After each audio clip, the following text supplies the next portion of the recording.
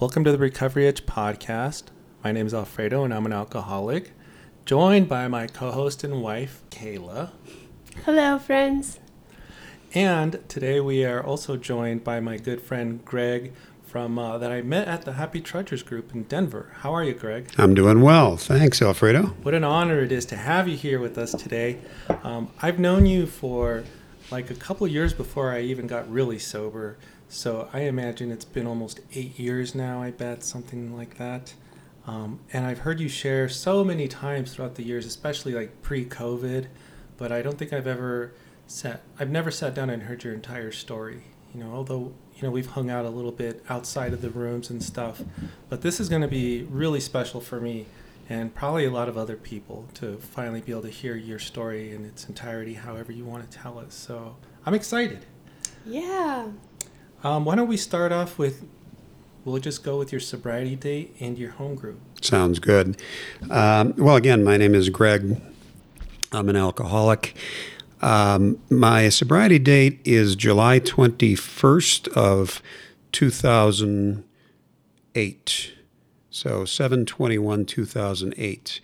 It's my second sobriety date, the realest of the sobriety dates. And my home group is the Happy Trudgers on Broadway and 18th in Denver. So many of my guests I meet at the Happy Trudgers group, and for me, I found that group just Googling it after an awful night of like, I'm never going to do that again. How did you find that group? Well, let me answer it by backing up just a little bit in time. I had been drinking for a long time. When I put it all back together, although I really never drank in high school, I was in a high school seminary studying to be a priest. So even beer, I had one or two, but it was never anything that I really did.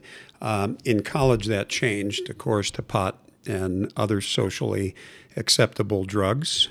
And that's when I actually started drinking, but it was not a big deal for me. It was when I moved here to Denver in 1973 to start law school that I was living about a half a block away from Argonaut Liquors.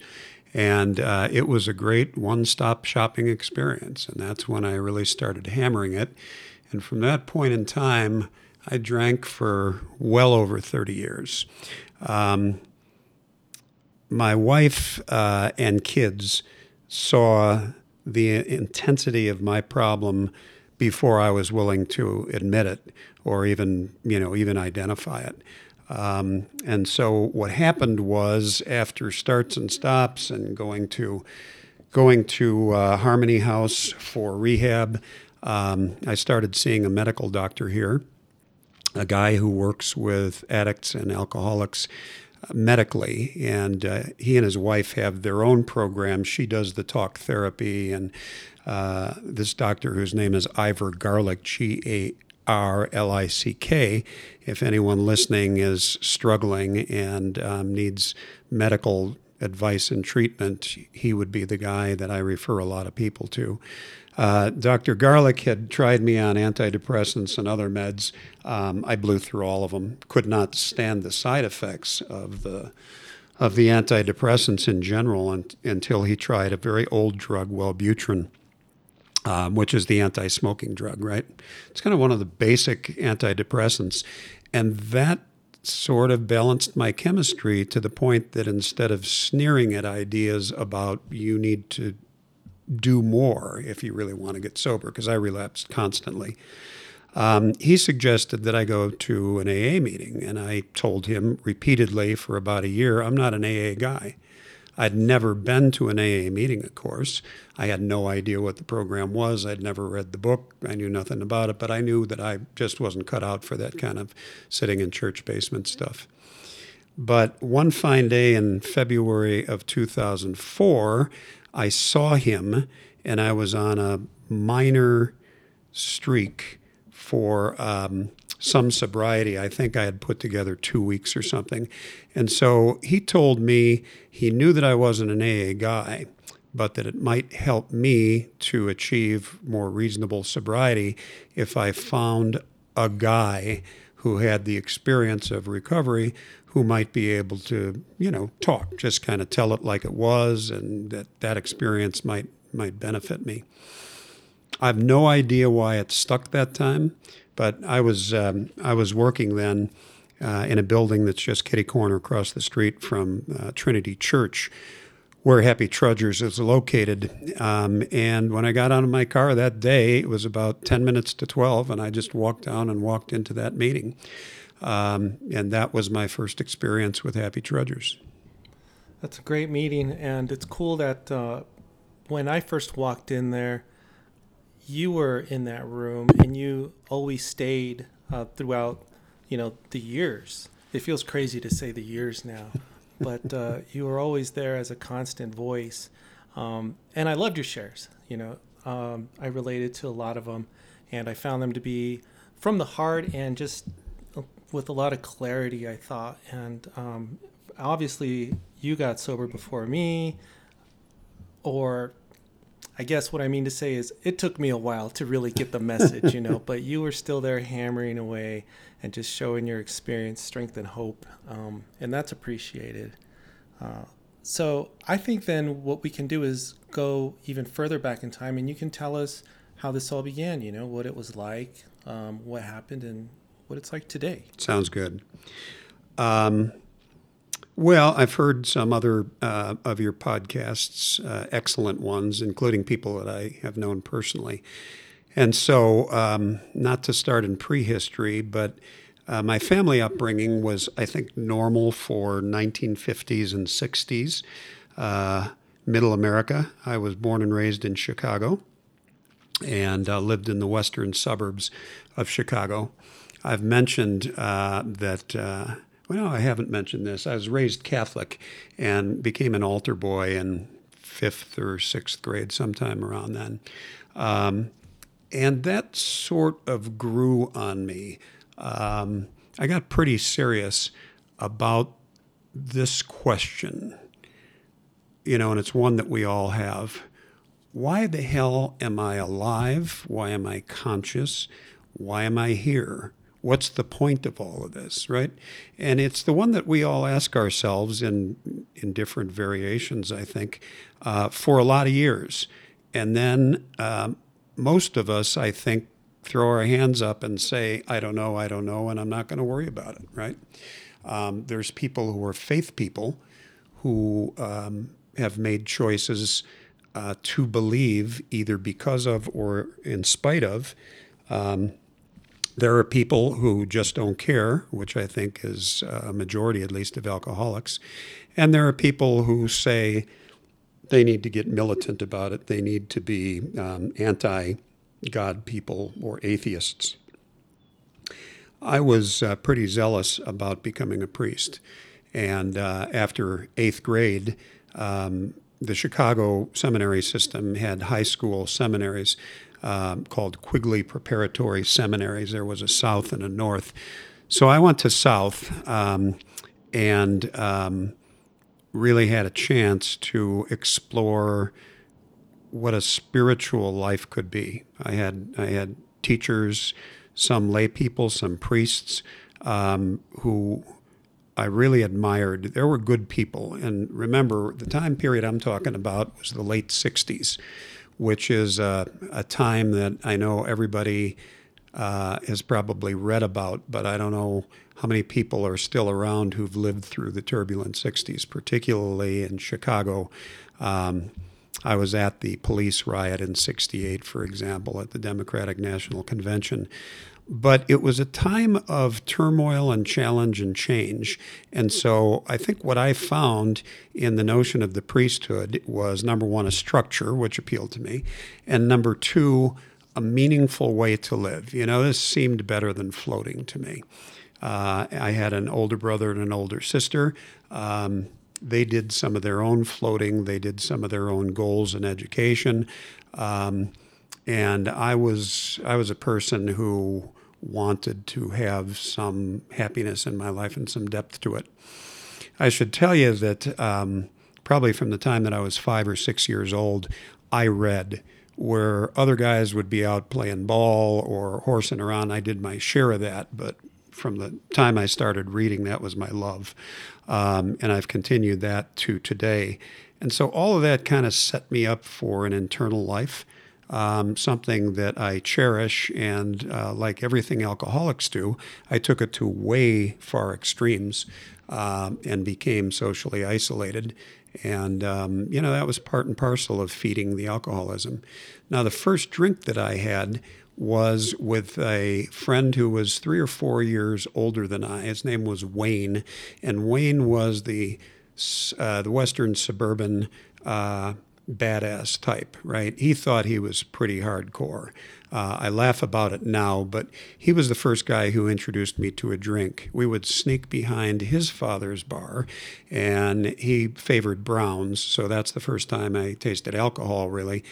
Besides a sip of beer, it was drinking shots of bourbon. And I liked it, It was fun. I didn't really throw up or get sick from it because I always stopped at one, a lesson I should have learned from that point on and didn't. But that was it. We drank some communion wine, of course, before it was consecrated. But that was basically it until, as I say, at the end of the high school seminary, 2 things had happened to me that didn't directly involve alcohol but were real factors in the future of my drinking. The first was I really studied deeply about the history of the Catholic Church and Christian churches in general and other religions, and the hypocrisy, the absolute, lies historically, the falsification of history, and all the rest of the evil that churches have done. And since I was familiar with the Catholic Church that they had done, really turned me off to the notion of becoming a member of that. That was a struggle for me because I wanted it and yet I didn't want it. And the second element, of course, were girls. When I started meeting girls in a serious way because I was in an after-school program and there were actually girls in the class because a seminary was all boys. That was the other factor that made me think maybe being a priest isn't really what I wanted.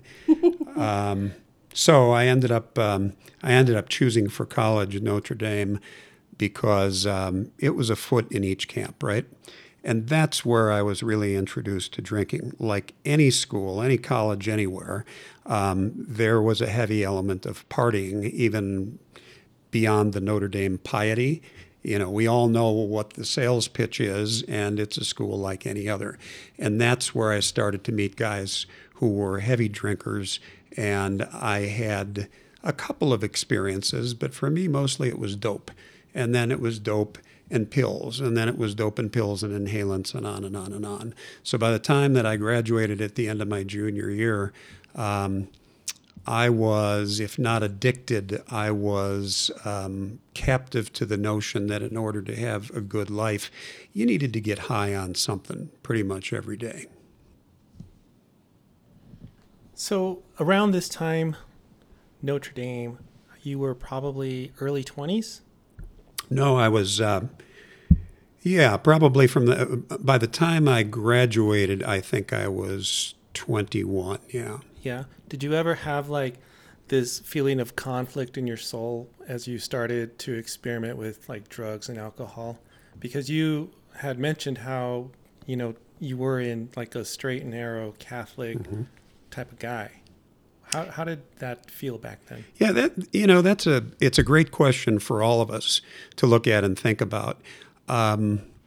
Probably from my mother and father's sides, I had developed, without my knowing it, I had developed a really major talent in repressing thoughts and feelings that I didn't want to face or confront. And honestly, I did not think that I really had conflict. And it wasn't until later when I was a single dad for a long period of time and needed to go through a child custody struggle and was evaluated by 3 top professionals. They all said, one after another on different aspects, Mr. Perzak is terribly conflicted inside. He has a good academic record, and he struggles for happiness using things like meditation. But he'd do well to do direct therapy. And that really, so I'm talking about 24, 25, that was the first time that I started recognizing that other people saw conflicts that I was just oblivious to. And that was a direct link to alcoholic drinking. How did your alcoholic drinking wrap up then as you were finishing college and going out into the real world? Yeah. Well, I came here to Colorado in 73 to go to law school. My scholarship was cut, and I went back and home to Chicago and worked in the same factory I'd worked in during summers in high school and college, and built tractors for a year. Also went back to Europe. I had been an exchange student for a year, and so I went and did some traveling and that kind of stuff. But the alcoholism was not subtle, but like all of us, I thought it was very much under control. Didn't really have too many hangovers, and I wasn't drinking in any way the way that it became as an active alcoholic. I was fairly normal. I'd get blitzed, but I had a stop switch, and I would usually drink with other people, and so that was a way to kind of hide the fact that I really wanted more than most people, but I wasn't going to tell anybody about that, especially myself. When did you get to that point, though, where you started to maybe not have an off switch, or you could sense it inside yourself that you wanted more? And when did that happen, and what was that like for you? Yeah, that was in 74, 75, 76. I did DU Law School in 2 years, and that involved overloading a lot of quarters. The dean worked out a deal where if I kept my grades up to a certain level, I could graduate in 2 years. Because I didn't have any money to go to law school, basically. I had a partial scholarship after I came back, but that was it. Alcohol became my master very quickly at that point in time. What I was doing was I was taking, roughly 24 quarter hours each quarter at DU Law. One of the points of the deal that the dean had made with me was that I was not allowed to work. I was supposed to be concentrating just on my studies in law school. But I didn't want to do that, and I needed a job. So I started working for law firms, trial firms, the second semester of my first year in law school. So I was working a full-time job, overloading quarters in law school, and there wasn't much of me left after that, right? I didn't really have much of a social life except volleyball. I filled that gap with booze, and it took no time at all, I think, from the time that I was toward the end of my first quarters in law school. It took little time for me to be running back and forth to Argonaut and buying handles of gin rather than smaller bottles. And, we all know that story. The handles of gin might have lasted for a week or 2 weeks in the beginning, and it didn't take long at all for them to start taking 2 or 3 days for me to get through. I was in trouble with booze, serious trouble, from the time basically that I was in law school and then got into the real world of working and stuff. But, I was in my 20s, and it didn't seem to be that abnormal. I didn't talk to anybody about it. Didn't have that many friends I was drinking with, so of course it seemed normal to me. And that's, when it really got bad. That's when it started anyhow. How? Go ahead. Oh no, that's what I was going to ask. How long did you stay in that mode? Well, let's see. That was 75, 76. I got sober in 2004. I don't have a math brain, but basically that's the answer. I drank for almost 40 years, yeah. Alcoholically for 40 years. Did your family, did anybody tell you in the family that you got a drinking problem, man? No. I was the baby of the family. Like most babies of the family, I got breaks that my brother and sister never got. And I was also away a lot. I mean, I did my sophomore year in college abroad at the University of Innsbruck. I didn't see my parents for a year and a half. When they came through Innsbruck that Christmas, I was real careful about my drinking. So nothing really seemed abnormal. And then when I lived at home again, When I came back in 73, 74, I was careful never to drink in the house. I wouldn't even have wine in the house, but I had my car filled with booze. And it was always booze, by the way. It was never beer. It was rarely wine. It was always hard stuff. Yeah. And what got you to the point where you yourself decided, I'm going to get sober? Yeah. That's one of the best questions I've heard on your podcasts from other people. Unfortunately, I lied to myself so thoroughly and so well. And my job, my career, certainly made that easier for me to dissemble and lie. I was in the persuasion business, right? I was in the business of figuring out if these are the facts, how do I put a bright light on some facts and kind of dim it out on others? And that's exactly what happened to me. I was doing it subconsciously, but I was clearly doing it, choosing that path. So even after Mari and I got married, and began having kids. I told you I was a single dad with my son in a terrible first marriage. He was my best man when he was 5.5, and Mari and I met and got married that year. It was probably 10 years from that point in time before Mari started saying anything about my drinking. And most of the time, I was a pretty happy-go-lucky guy. I had had some bad experiences with booze, and I was, I think, a little more cautious and tried the same stuff we all tried. I'd have a drink, then I'd have a big glass of water, right? Yeah, that works. I'd put food in my stomach. I'd do all the stuff we did, and basically she's always been a person who's gone to bed before me. And so I would finish the job night after night, month after month, year after year by drinking until I was ready to pass out and then fall into bed and do the whole thing over again the next day. So the bottom line was things that should have stopped me 20 years before I got sober. The misery that I was in, always feeling so nauseous that I wanted to puke, which I didn't really pay much attention to, but that's the way it was for me, not for a couple of years or a couple of crises, but for decades. It would be real morning sickness, plus standing in the shower with my head throbbing and my stomach, just killing me, and praying to a God I didn't really believe in, please, please, help me not drink today. I don't want to drink. I'm not going to drink. I don't want to do this. I don't want to live that way. And then, early on, the first 10, 15 years, I wouldn't drink until it was 6 or 7 o'clock at night. By the time that the gig was up, I was drinking around the clock. I was a maintenance drinker. So unfortunately, that was late in the day.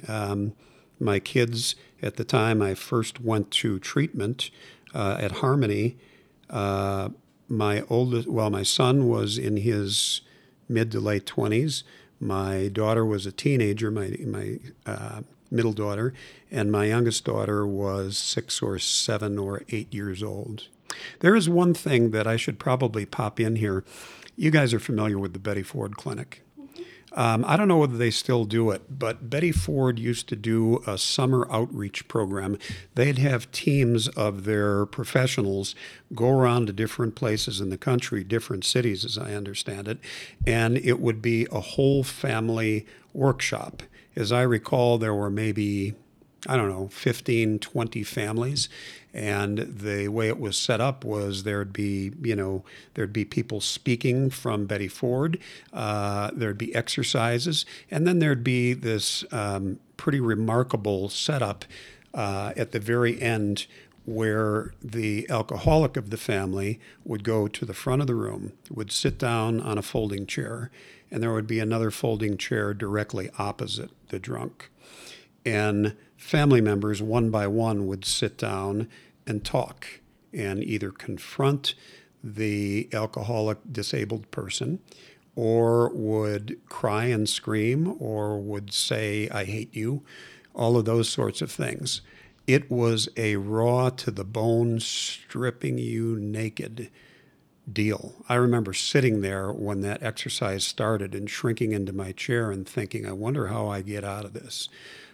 because I watched and listened to children telling their mother or their father what it was like for them to watch them destroy themselves and just feeling sick again. I mean, I wasn't drinking that period, that particular few weeks, but boy, was I feeling it. And when it was my time for my wife, I think my son was there. I don't specifically remember, but I do remember my two daughters sitting there and talking to me with tears in their eyes and telling me what it was like to live with an alcoholic dad. You know, that was one of those times when I thought, I need to get real serious about this. I need to do something to change this. I need to recover from this stuff. And that intention, which was pure and which was real serious, lasted about 2 days before I started drinking again, right? Good intentions do not do it, as we all know.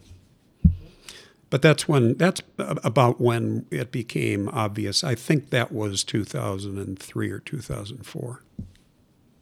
Yeah, and it's so hard with kids. Like, you would think that it's something like that. Like, you want it, they want it, they're crying to you, telling you, you know, this is how you're hurting us.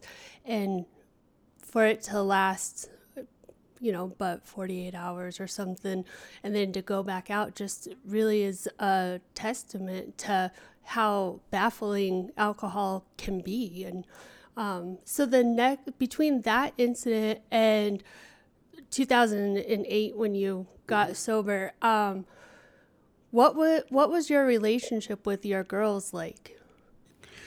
You know, again, that's a great question. I, of course, as the drunk of the bunch, thought things were basically fine. I knew that my older daughter was really mad at me and had expressed not just concern, but, you know, she had expressed how she wasn't bringing her friends to the house because they could never tell whether I was going to be, you know, Mr., you know, overly friendly or whether I was going to just be a stumbling drunk. And, of course, I hadn't realized that. I hadn't noticed. I had drinking to do, right? But what ended up happening was after, you know, years, the whole deal of fits and starts, one fine Father's Day, well, let me back up. I came into Happy Trudgers on February 2nd or 3rd of 2004 for the reasons that I mentioned. That day when I came in just before noon, there was another guy who was standing near the front door when I walked into Trudgers. And, of course, the meetings are in the church basement like every other church basement in the world. And he was just kind of standing looking around and seemed to be lost. And so we started talking, and he told me his name was Pete and that he was an alcoholic and he was looking for AA. I told him my name was Greg and I was looking for AA. I did not say, I'm Greg, I'm an alcoholic. I just said, I'm Greg. Thought I'd just kind of check this out. So Pete and I go down, and I had my first experience with sitting and listening to real people telling honest stories about themselves. I remember firmly shutting my mouth, and if I said anything in those first 5 meetings, it was probably, hi, how are ya? Busy guy. And yeah, sometimes I drink too much. Pete, God bless Pete, had been sober for, I think 15 years or so at that point in time. He was also a very dedicated Christian guy. And there was something about my game that Pete recognized because he pretty much physically took me under his wing from day one and said, you don't know anything about sponsorship, but let me tell you what my experience was. And so I ended up just kind of sliding into Pete as my sponsor, even though I was reluctant to be in AA, because I remembered what the doctor had told me, right? You need to find somebody, doesn't matter whether they're in AA or not, you need to find somebody who's been there. And you might find, some good clues on how you can moderate your drinking or stop it. Well, Pete was a cunning sponsor. He was probably 40, and I was probably 50-some. And Pete was a guy, haven't seen him in a number of years. I'll explain that in a second. But he was the guy who saved my life, the first guy who saved my life. I was in this guy's pocket every day, sometimes 3 or 4 times a day.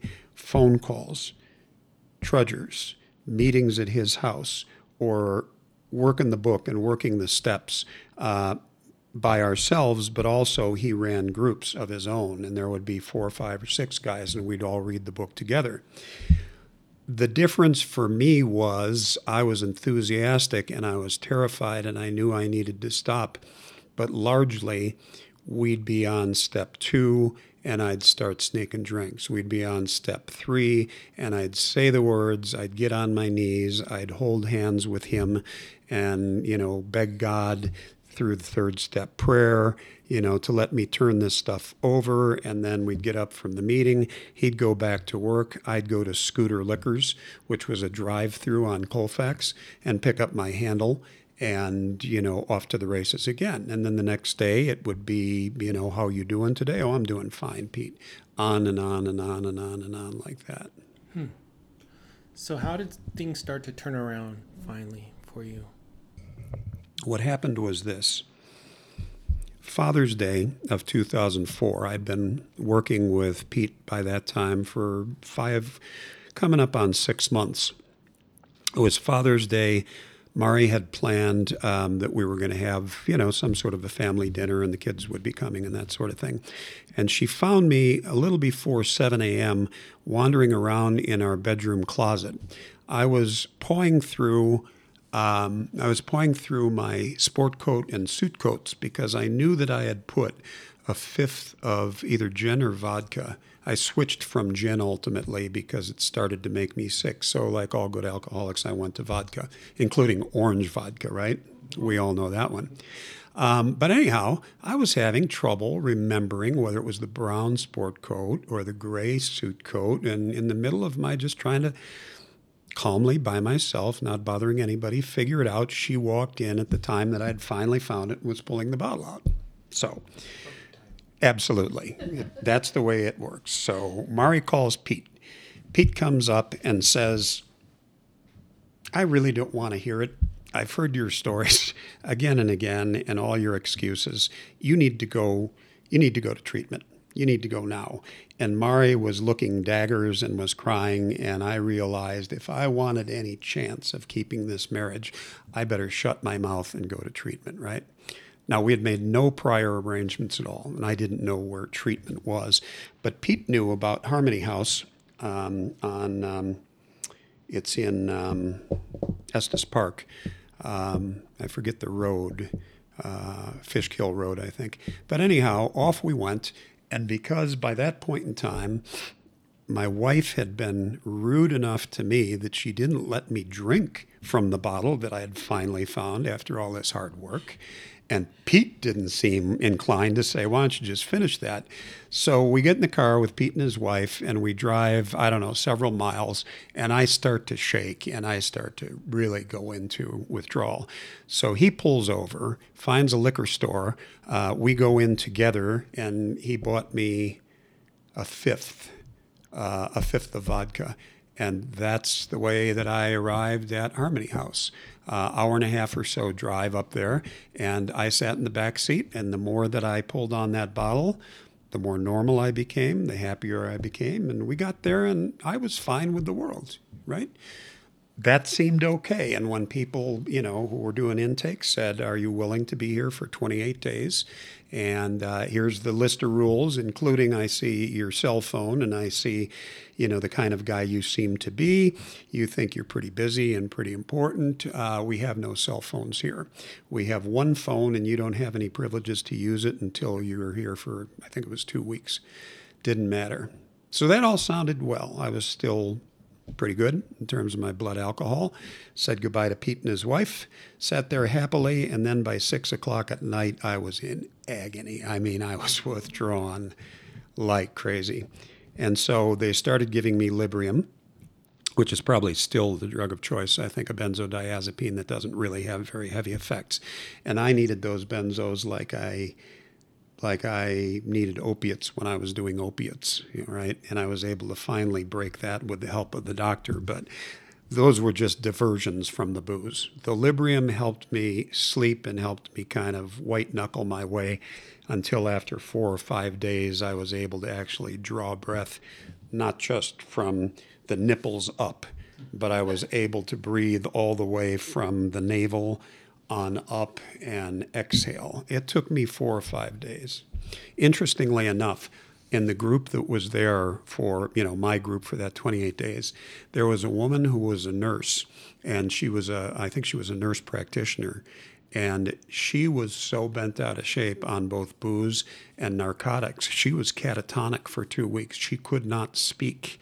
She would come to all the meetings, but she would sit there and stare like a person whose brain is gone. And it was only after a couple of weeks that she began to be able to be verbal. And that made an impression on me, too. By the time we graduated from that program at the end of 28 days, 2 things had happened to me. Number one, we had had the usual family day after about 3 weeks. Mari and the kids came up. My son was there with his family. And we just sat there. And I was brutally honest with them for the first time. I told them stories I had never told. I told them how totally trashed my life was and that I would do anything to stay sober. And so that was the first thing. The second thing was the day of discharge. One of the guys who had been one of the instructors, I suppose, came and gave the exit speech and said almost exactly these words: "I'm sorry to tell you, but by the time you are out of here for a week, 50% of you will be drinking again." And I tell you guys, I was so sad for the rest of my peers, my friends, because I just couldn't imagine going back to drinking, and I couldn't imagine that they would do that, but it wasn't going to be me. And of course, 2 days after I got out of Harmony House, there was a liquor store. My car at the time just drove me. It was before there was automatic driving, but I had a car that somehow automatically drove to parking lots with liquor stores. And that's what happened to me. And I was back while I was supposed to be doing outpatient therapy. I was back to buying bottles, sneaking them, hiding them here, hiding them in the car, hiding them in the office. And I was as miserable as I'd ever been. Because I thought, look, if you go to treatment, and by that time I had heard others at Happy Trudgers, like Brian, a friend of ours, who you know well, Alfredo. Brian had been to either 8 or 9 treatment facilities. To this day, he doesn't remember how many there were. I heard from him about 3 weeks ago. And I thought, that is totally insane. There's no way I could do that or live that way. I have to stop drinking. I have to get this right. And I redoubled my efforts. And for a while, I was able to stay sober. But I kept relapsing. And so the first time I drew a true sober breath was in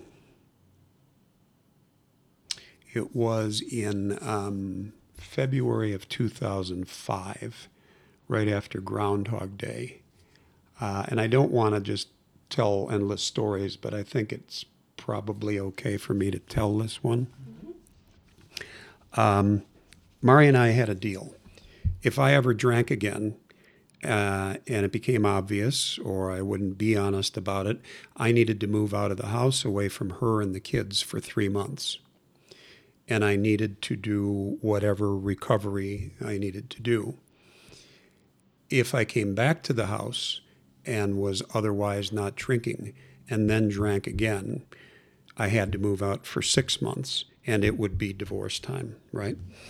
And so what happened at that point in time was I had gotten sober in 2005, and I basically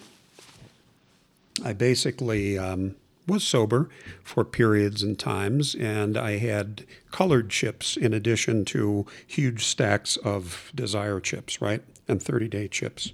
I had colored chips, and I had finally come close to a year, as I recall. But I went on a bender when I was out of the house.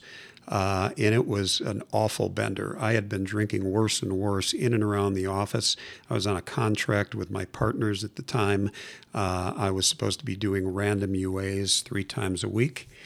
And I was compliant with that until I wasn't. And in a panic, by those days, the internet was up and running. Everything was available, obviously. And so I was online one day and I found this marvelous device called the Whizzinator. I think you've heard me talk about the Whizzinator? Yeah. Okay. The Whizzinator may still be there for those of you who are looking for it.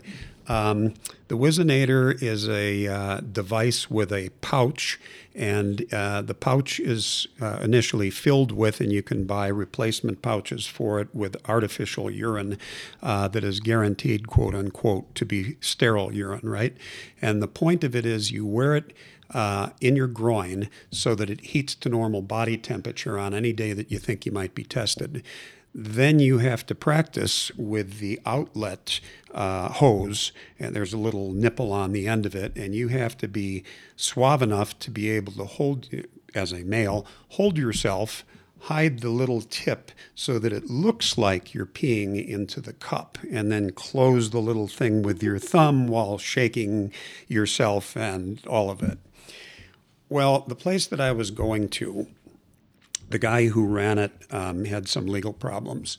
And so after the first week where he was in the room with me peeing, and I was talking up a storm with him and helping him with some of his legal questions and issues, we became pals. And he decided, hey, he was a busy guy. He didn't need to come into the room with me anymore. So that was that, right? When I was going to drink, I wouldn't worry about it anymore. I'd just have my Whizzinator urine. Well, like it always does, that led to me uncontrollable drinking again. And one fine bender day, I had been drinking for about a week and was out of control and didn't go into work one Friday afternoon. And I was sitting there at about 2 o'clock, 2:30 in the afternoon, blitzed out of my mind, and I hear my car horn go off with the beep that means somebody's either bumped it or something's happened, somebody's leaned against the car. So I blearily look out the window, and there's my car. Somebody had apparently pulled out and had bumped the bumper, and so it took me forever to find my car keys. But I walked downstairs from this rat hole apartment I was living in, not too far from the office, get in the car, open the car door, get in the car, put the key in the ignition, and stopped the alarm from bleeding. Right when I had done this, there's a knock on the window of the driver's side door. And I look out, and there's a guy standing there, dressed in plain clothes, regular clothes. I roll the window down, and he said something like, "Sir, are you all right?" And I'm sure I said something articulate like, "Why wouldn't I be? All right, I feel fine." Okay, well, anyhow, he told me that he had seen me fumbling with my keys trying to get in the door, and then informed me that he was an off-duty Colorado State Patrol officer who had been testifying at the Capitol, which was a half block away from this apartment I was living in. And drunk as I was able to think, here I am sitting behind the wheel of my car, and the keys are in the ignition. Given the work that I did for a living, I knew well that was DUI, right? You just can't be doing that, and it wouldn't cure it to just kind of take the keys out and drop them and say, I'm just going to get out of the car now. So this guy, who was, I think, a really well-intentioned guy, was just trying to get me out and be safe. And for all those reasons we know as our alcoholic choices when we're in our cups, I started the engine and was waving him off because he was standing next to the window, and I think he had his hand, on the side of the window, and was talking to me and saying, "Sir, don't do that. You need to just get out of the car, and we can talk about this." And I put it in gear and kept saying, sir, please let go. And so I start driving off at about 1 mile an hour, 2 miles an hour, 3 miles an hour, while this officer is starting now from walking to jogging, holding on and saying, "Sir, you need to pull over now." Well, I finally let go. And I thought, whew. So then I look in the rearview mirror as I'm coming to the intersection to make a right turn on 16th, and he's writing something down. And I don't remember whether he had a phone or not, but I knew he had my license. I kept driving for, I don't know, an hour or two and ended up on 6th Avenue, stopping at a liquor store I'd never seen before on Sheridan and 6th Avenue. Unbeknownst to me, the officer quite properly had put out a bolo for the entire city of Denver, be on the lookout for. And so 2 cops, Westminster police officers, showed up here at the house.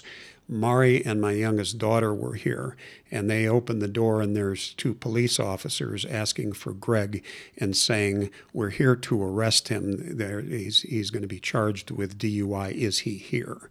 And you can imagine how that felt to my wife and child. In the meantime, I'm just driving, being afraid to come back to my apartment because I figure there's probably cops waiting for me then. I didn't have a plan. And of course, what happened was I was in the right lane and I was probably driving 30 and everybody else was driving 60 or 70. And a cop car pulled behind me, stopped me, and I was so wasted I could not get out of that car. They had to literally lift me and pour me out of the car. That's how bad it was. And so that was my first experience with jail. Shall I continue or? Mm-hmm. Okay. So, I was processed and booked. I told them they didn't need to do a breathalyzer, that I'd give them bloods. Don't know why I did that, except someplace in the recesses of my brain, I thought, well, I'm going to have to hire a lawyer to defend me. And I sort of remembered there could be tainted blood or problems with processing blood, so maybe that was my easy way out of it.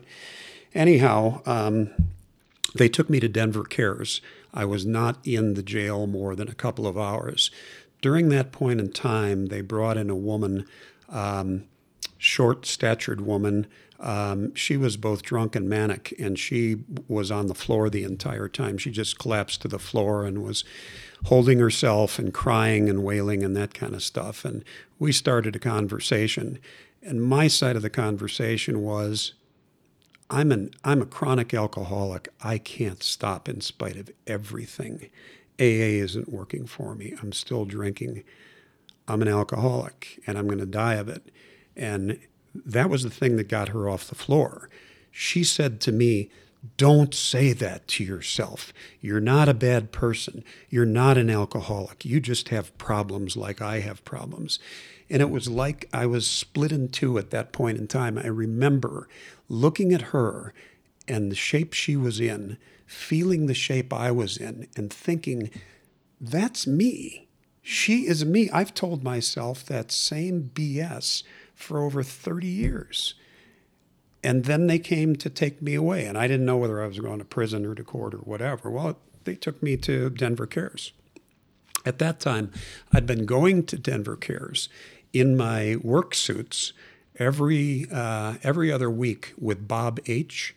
I don't know whether you remember Bob H., kind of gray-haired guy, a lawyer, very smooth-talking, was sort of a regular there. But Bob was the guy who had invited me to come and do 12-step work at Denver Cares. And I'd been doing it with him for probably close to a year. So this was my first experience to be not on that side of the table, bringing the truth of sobriety to all these poor unfortunates. But I was the one who was sitting in the other suit, sort of the jail suit, on the other side of the table. And boy, it was interesting to see the expression on Bob's face when he showed up that night with somebody else. And so that's when things began to change for me. I was awake that whole night. There were probably 100 guys in there.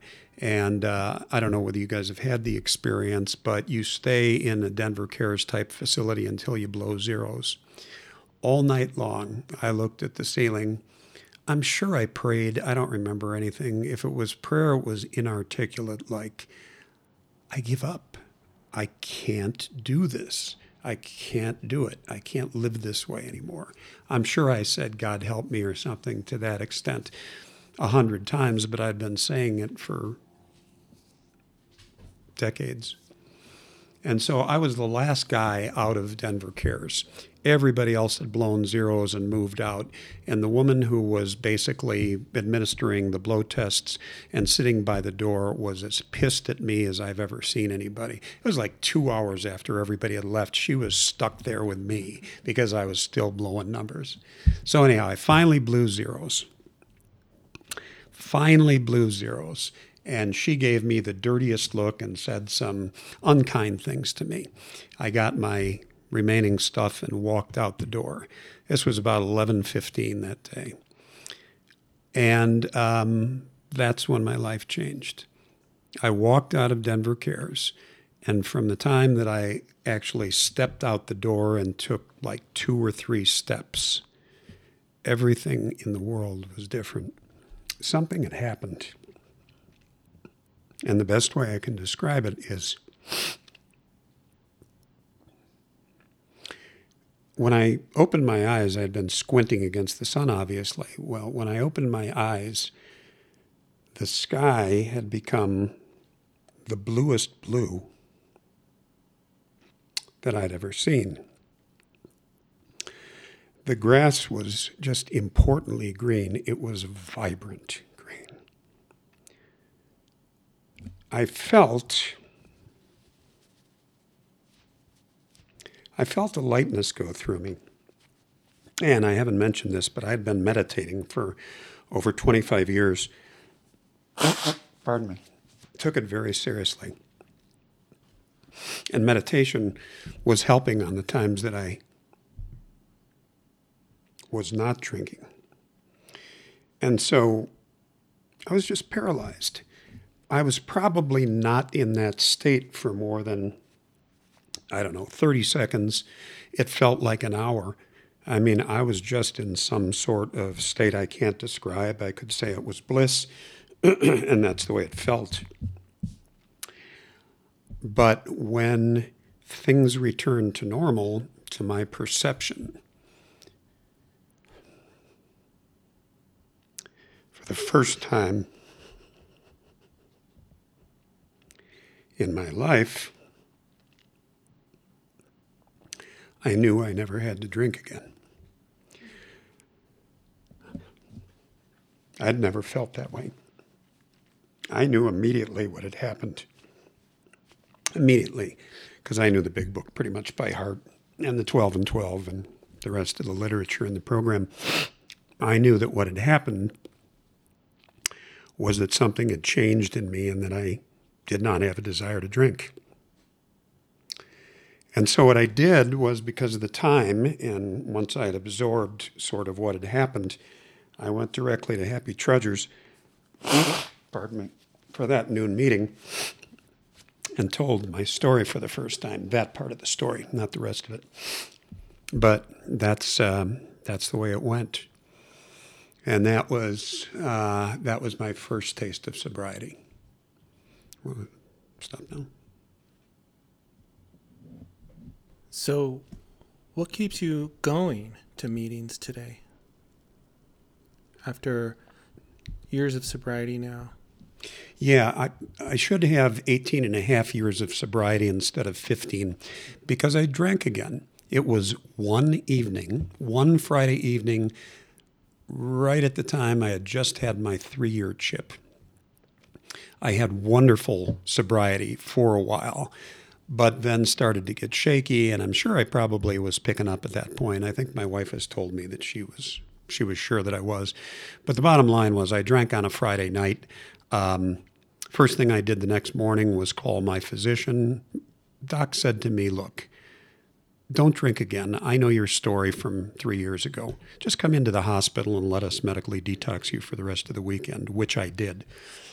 And so that was my second sobriety, and the one that I have till this day. It was July 21st, 2008, and I've been sober since. Going back to meetings has been a gradual change. Like all of us, for those first hard years, up to and including what I've just told you about, I was trying to help other people. I was actually sponsoring other people after I'd had my first year. But, it was still basically I was going to meetings because I needed to go to meetings. It was about me. It wasn't so much about other people, although I was trying.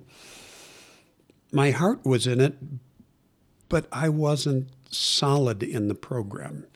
And all of this, especially when I drank for a second time, by the time I came back that Monday and had something else change, I was coming to meetings because I knew I could live a sober life, but I needed to do every step of the program. I needed to do it always, and I needed to do it all the time. I'm not a guy who has done the steps once through or twice through with a sponsor. With sponsors, I've probably done the steps 7 or 8 times. With my sponsees, I work the steps every time that I work with a sponsee. I don't make a production out of it. Some people I mention, some people I don't tell, but I go back and I work the steps. And I do that for a complicated set of reasons. One is obviously, as Dr. Bob says, to take out insurance against a future slip. But that's not what motivates me to do it. It's that I know to the depth of my soul that the program works, that working the steps not only can get me and everyone else in this program sober, and it can break down the barriers in us that keep us from being and staying sober. But it also opens the door to a happy life like I had never experienced before. And because I can have that happy life, I've got a sense that it's my absolute obligation to be there day after day, week and month and year after year, to be there for somebody else who walks in and says, I can't stop, right? And so it's not about the motives. It's about that's the way I need to live, because that's what the program is truly all about. And with that, all the conflicts that I used to have and maintain myself, they're gone. I'm a member of Alcoholics Anonymous, and I'm there to try to help other people. I think you have such an incredible story, and the way that you're able to articulate it is just amazing. I have so many questions for you. Okay, first, when did the obsession to drink finally leave you? It finally left me that weekend that I was in the hospital in 2008, my current sobriety date.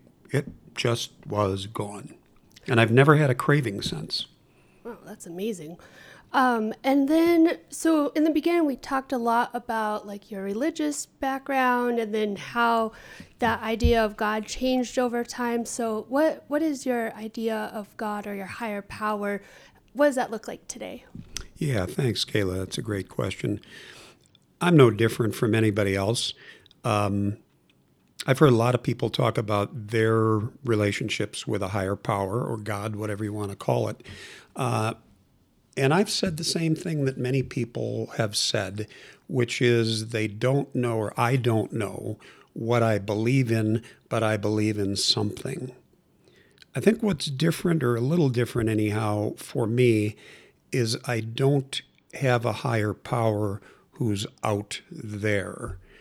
I don't have an experience or a faith in some sort of story God, be it the Bible, be it the Gita, be it any of the Norse mythologies. I don't have that in my mind. What I respond to the most is what several of the other books that are approved literature but aren't part of the program of AA, refer to as a God-sized whole. When I first learned about that, and then subsequently when I finally became sober for real, the notion of a God-sized whole is the best description I have for what it felt like for me to be a hopeless alcoholic. That emptiness that cannot be filled, that emptiness that can't be helped by other people, that emptiness that for my relapsing would get a little filled up when I was working with other people, sponsors or sponsees, and especially being in meetings and listening to your stories. But there was always something missing, and it was the experience that I've described that I had when I came out of Denver Cares that sort of there's no more space anymore to be filled up with longing or with questions.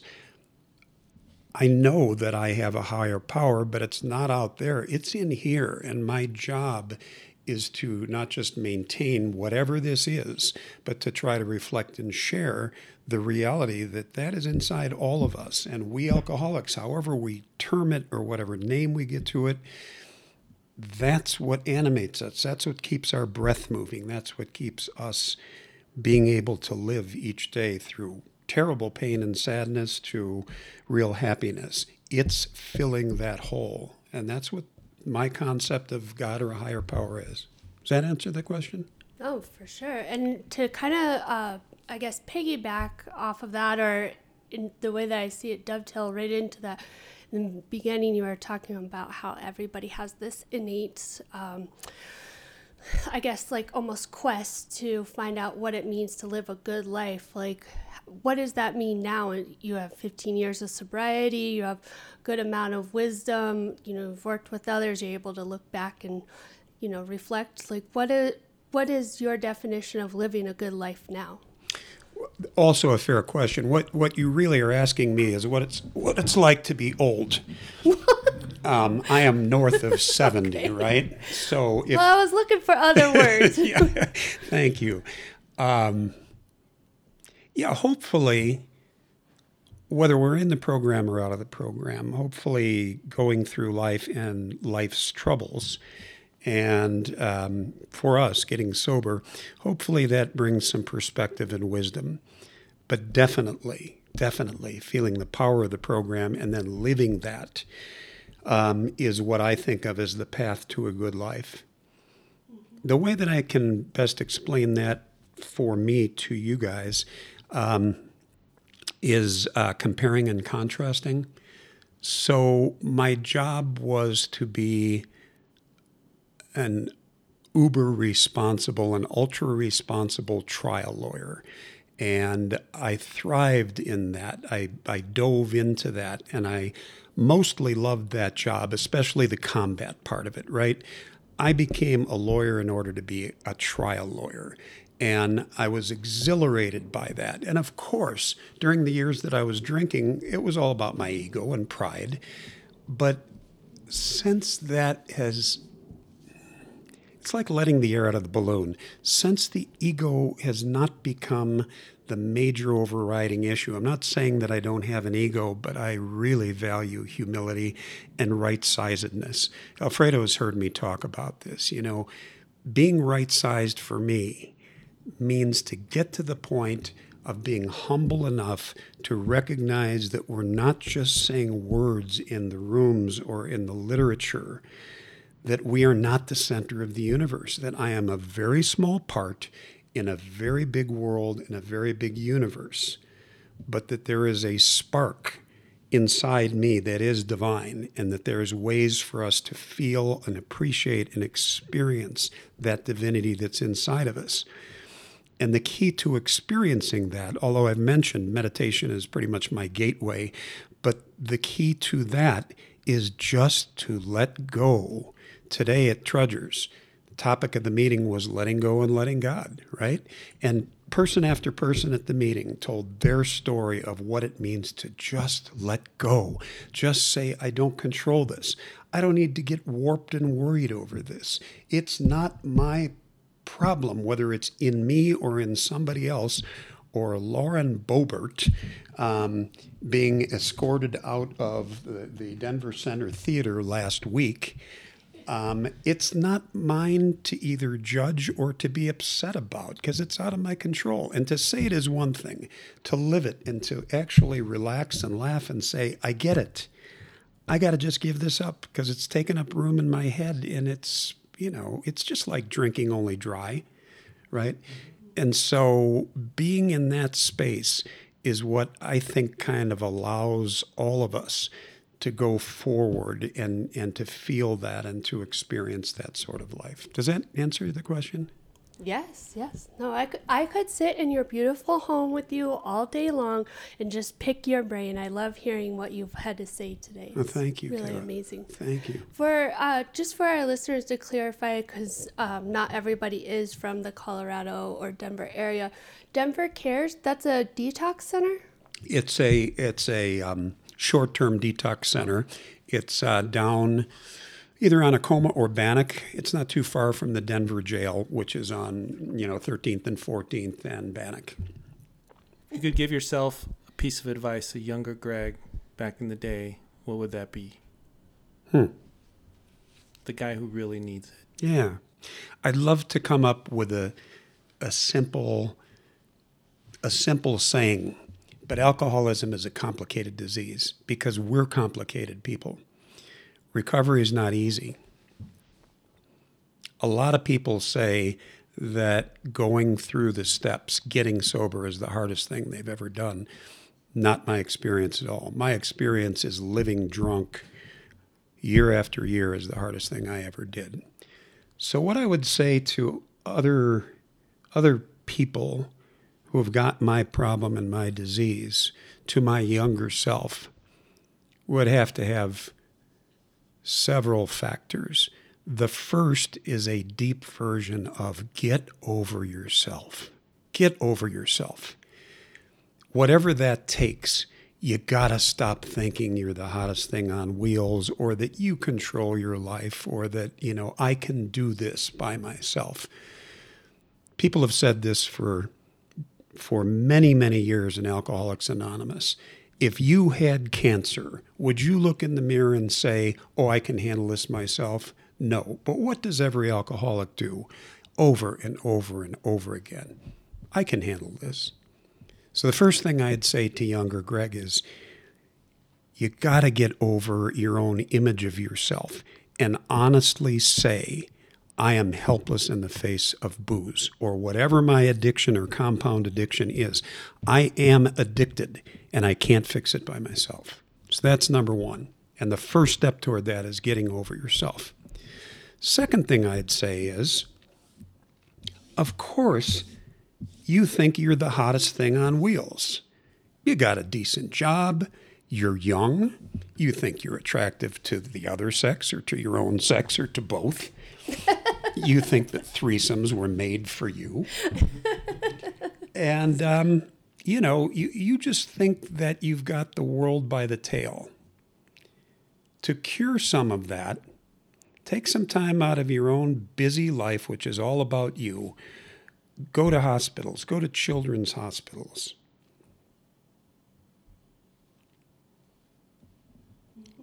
Watch kids with cystic fibrosis. Help cancer patients struggle to live. And then get the idea in your head, not only are you not the center of the universe, you don't have the power to save yourself from your own life and your own stupidity, or to be able to change the outcomes for anybody in this life. So step 2 is, if you can't tell yourself you need help, then go out and try to give help to other people. I don't care what your job, your age, or your self-importance is. Become the equivalent of a candy striper and do it for once a month. But do that because that's the only way I've found to be able to convince yourself I'm not the center of the universe, and guess what? I don't have control over these people and their problems. I probably don't have control over my own. And number 3 is if you got a drinking problem, and by that I mean if you go out drinking regularly and enjoy more than the next person or your friends, or in my case and in most of the alcoholics I know, if you go out and you'll be in a bar, you go to dinner and you have a couple of glasses of wine, but before you get there, you got to have the warm-up drinks before you leave. And afterwards, you come home and you have to have a few to get to sleep, to finish the job, to really feel happy and loose. You got a problem that you can't solve. So open your head up. to the possibility that you may be in deeper than you think. It's not just the movies. It's not just series on TVs.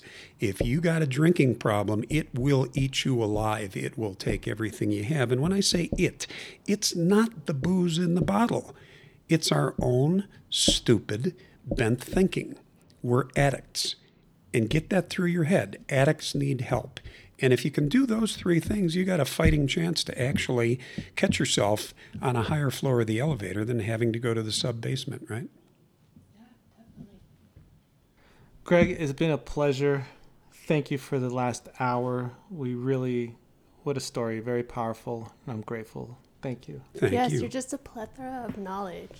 Thank you guys for coming. Thanks. Alfredo, do you want to tell our friends where they can find us at? Yeah, sure. We are found at recoveryedgepodcast.com. You can leave us a comment there as well. Follow our podcast on Apple Podcasts, Spotify, and our YouTube channel. Links will be in the show notes. So thank you very much. We'll see you And next give us time. a like and a follow. Yeah, thank you. Thank you.